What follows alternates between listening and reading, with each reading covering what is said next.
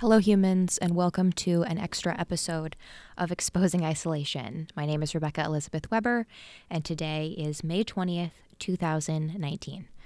So, I just did a really important IFS session on myself with Thomas's help, and then a little bit more after we finished talking. And with any sort of memory reconsolidation, I'm losing the pieces because my brain is I don't know all the things, but there's new protein centers and things, and I don't know. So my brain is moving my memories around, and I can feel it. So I wanted to try and do another episode, or at least record this as it's happening, and to try and tell you what I did. So, again, IFS is internal family systems therapy. It is a modality that helps you go into your subconscious or your memories and talk one-on-one with your traumas and the parts of you that remember and are protecting you from bad things. And I definitely have had parts that basically were placeholders for the traumas that I experienced throughout my life. And to be able to go back and talk to them is what IFS is all about. And if you can go and be with them and listen to them and reparent them, and sometimes introduce yourself to them, and introduce other people to them, you may end up leaving this bonus episode thinking that I have lost my marbles, or more than you may have already thought that I had. But I'm very excited, and something happened. What I've been trying to do seems to have worked. So I had done my podcast on Saturday, I believe, the episode called Source, and that is where I revealed at least the outline of one source of my experiences, my traumas throughout my life. And since I did that, and I was brave enough to face whatever the consequences might be of revealing as much as I did, and it's been a few days, and people have listened to me now, and they have validated what I said, and they were nice to me. And so the parts in me that have been hiding that truth and protecting me from those things ever happening again have been resolved, more or less. They have dissolved. They're gone. I talk to them. I work, and now, I'm currently sitting here. It is 1:46 in the afternoon. I started my IFS session at noon, and or about 12:20. And within that time, I noticed that many of my parts had already resolved. But there were still a few soldiers, warriors left. And the analogy, the imagery that I gave to Thomas to help him somewhat understand the emotion behind what I was talking about was that it seemed like there was these 5 soldiers who had been behind enemy lines and extremely vigilant for a very long time, hyper-vigilant. And they didn't know the war was over. They've been radio silent. They've been out of communication for a long time. And somehow it's taken a couple of days. But these last few traumatized, exhausted parts, these little girls coming out of a war zone, are coming to me, and they don't really know what's going on. They don't really seem to have any, but they have been trying to keep me safe. They have been protecting me from danger. They have been keeping me vigilant. They have trained me and pushed me and guided me to becoming as competent and careful as I am. They have always made sure that I knew everything that was going on around me at all times, that I always fit in as much as possible, that I kept myself safe by whatever means I needed to have a presence that kept me safe. And not to dig too much into it, but it always has felt connected to how much I tried to keep myself safe sexually, and how I kept myself from being sexual for a very long time. And in the times I did experience intimacy with a partner, it always felt and seemed and almost ended up in my life very disordered, until Thomas. So all of that seems connected, and all of that seems to have been protecting me. And so there's these parts that have been trying to protect me physically and mentally and sexually and financially, and just trying to keep me safe. And they've been trying to keep me perfect and guarded and structured and planned, and always making sure that I never do anything wrong ever, because the consequences, I might not be able to live with them.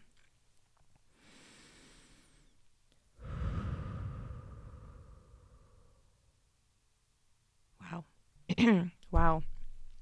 That was me going into a part.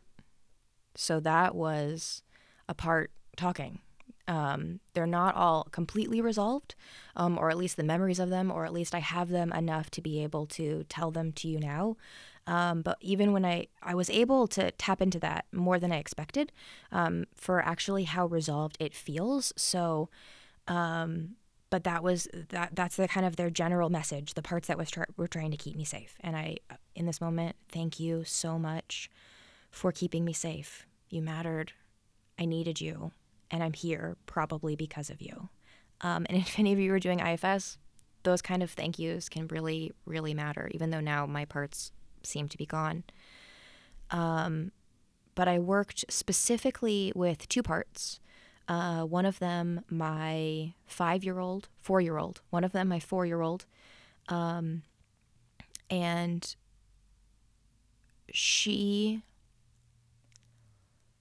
the big thing about it was that she didn't know who Thomas was.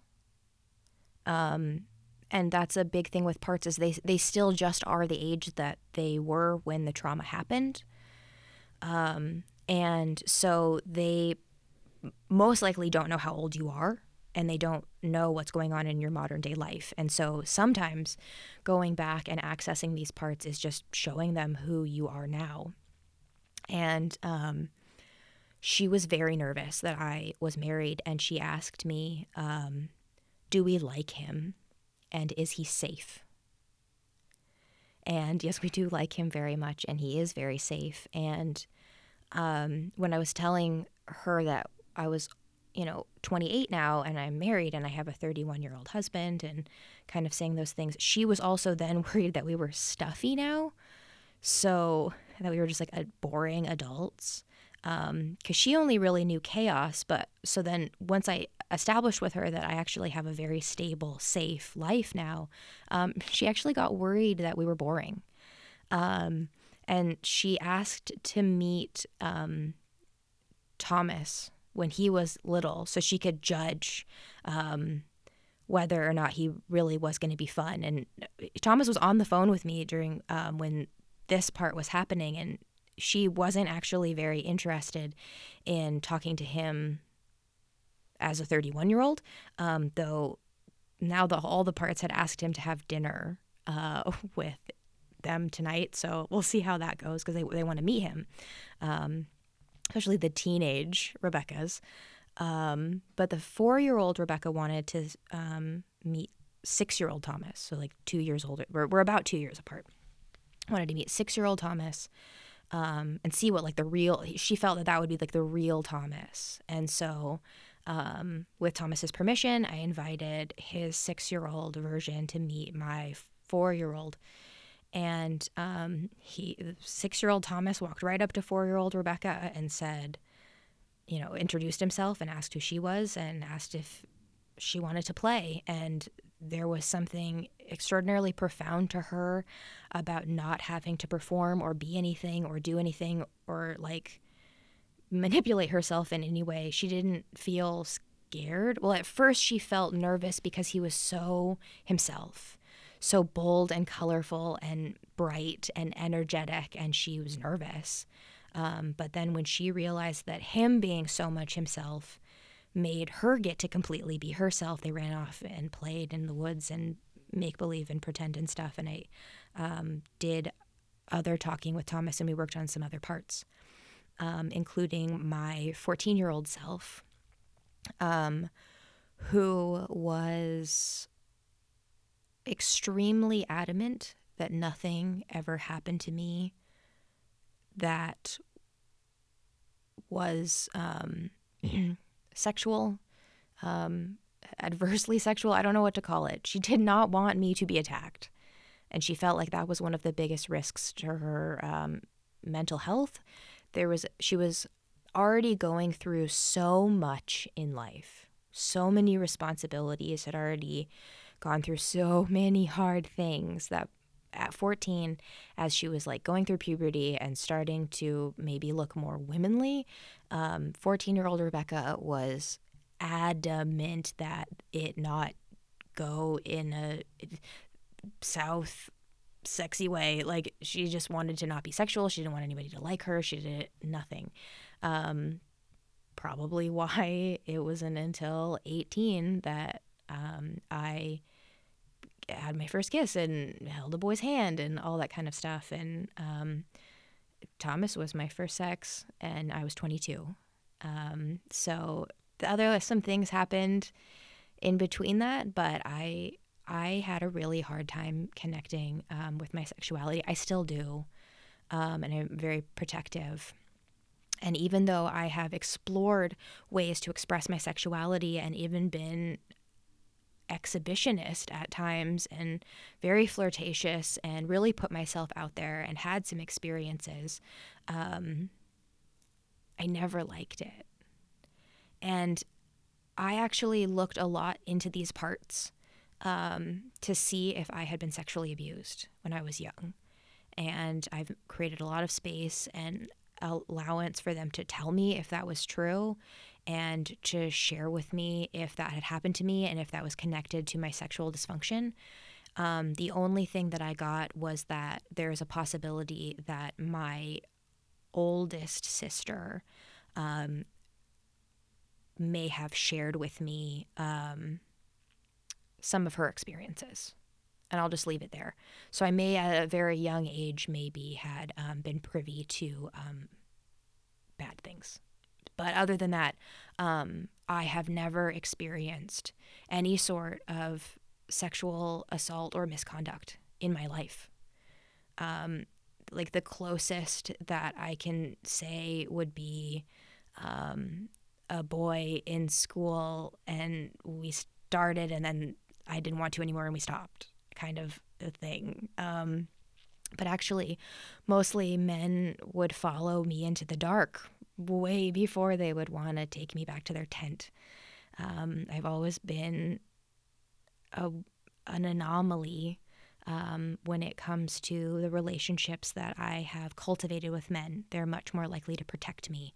The vast majority of the men in my life are young men, boys, teenage boys. I mostly hung out with guys, high school through college, and didn't have relationships with any of them. And most of the time they were just very protective and took care of me. And even when I had advanced on them, they wouldn't do it. And they would always just talk about to me how much they cared about me. But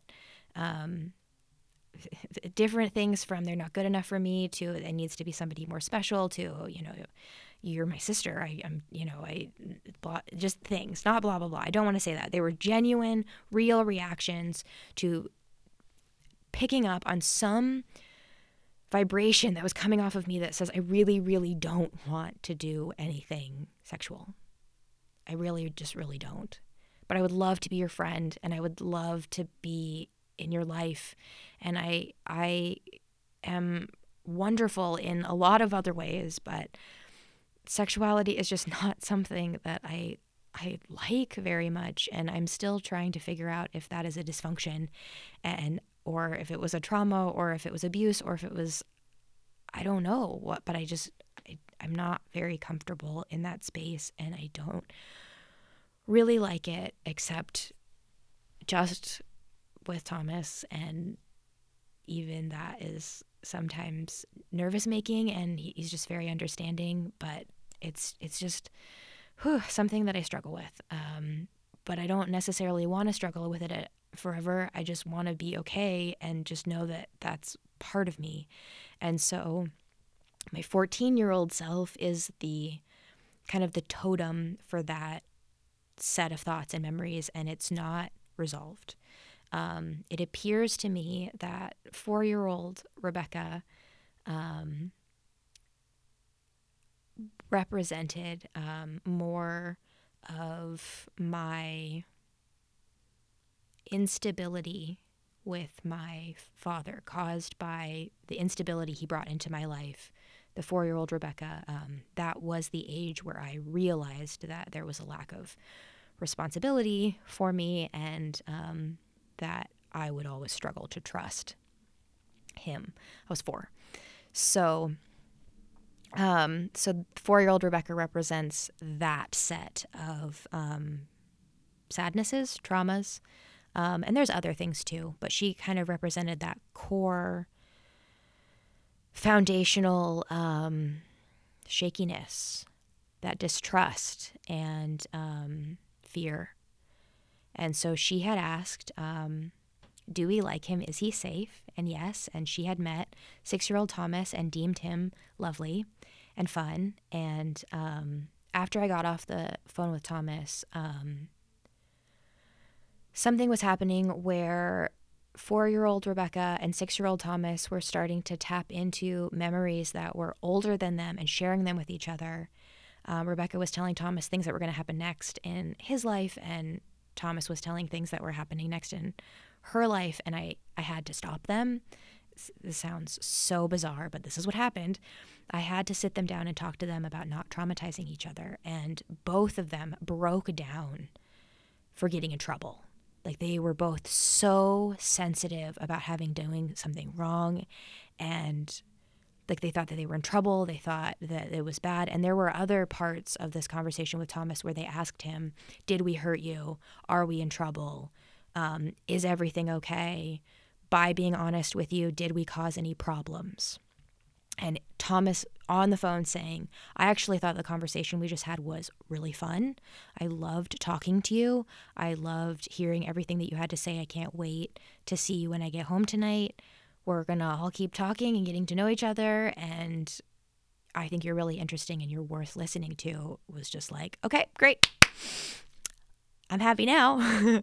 You know, I sorry if that was like really loud, but they were just so, it was like that quick. They were like, okay, we've been heard. Thomas noticed us. We like Thomas. We were able to be honest for the first time in decades, out in the light and share our truth and experience what happened and ask questions and get answers. And we didn't get in trouble. We didn't do anything wrong. So that seemed to resolve a lot of what happened. And 4-year-old Rebecca, though, did get really upset when I said, no traumatizing each other. And so I had to sit down with them. And at this point, I really honestly, I wish I remembered what I said, but I don't. And I think that that's part of the memory I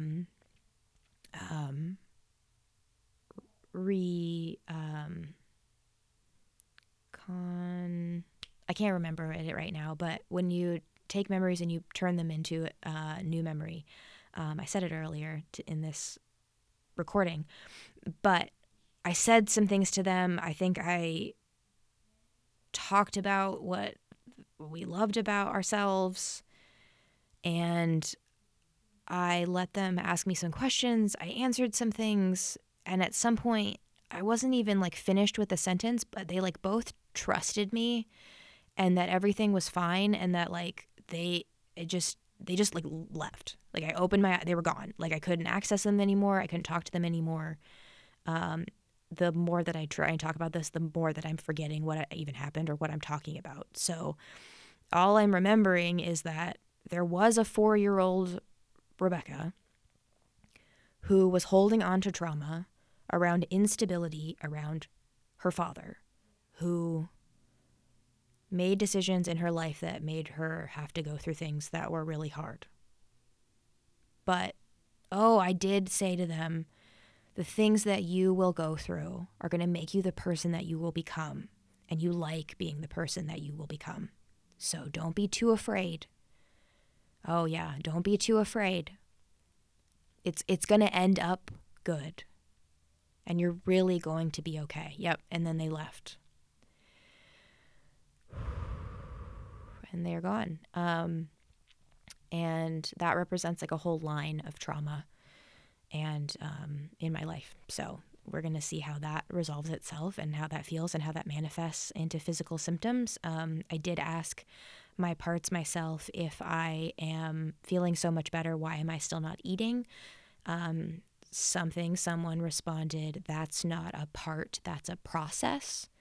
What I grokked from that was that there are systems within my body that don't have to do with placeholder memories or specific traumas that aren't functioning.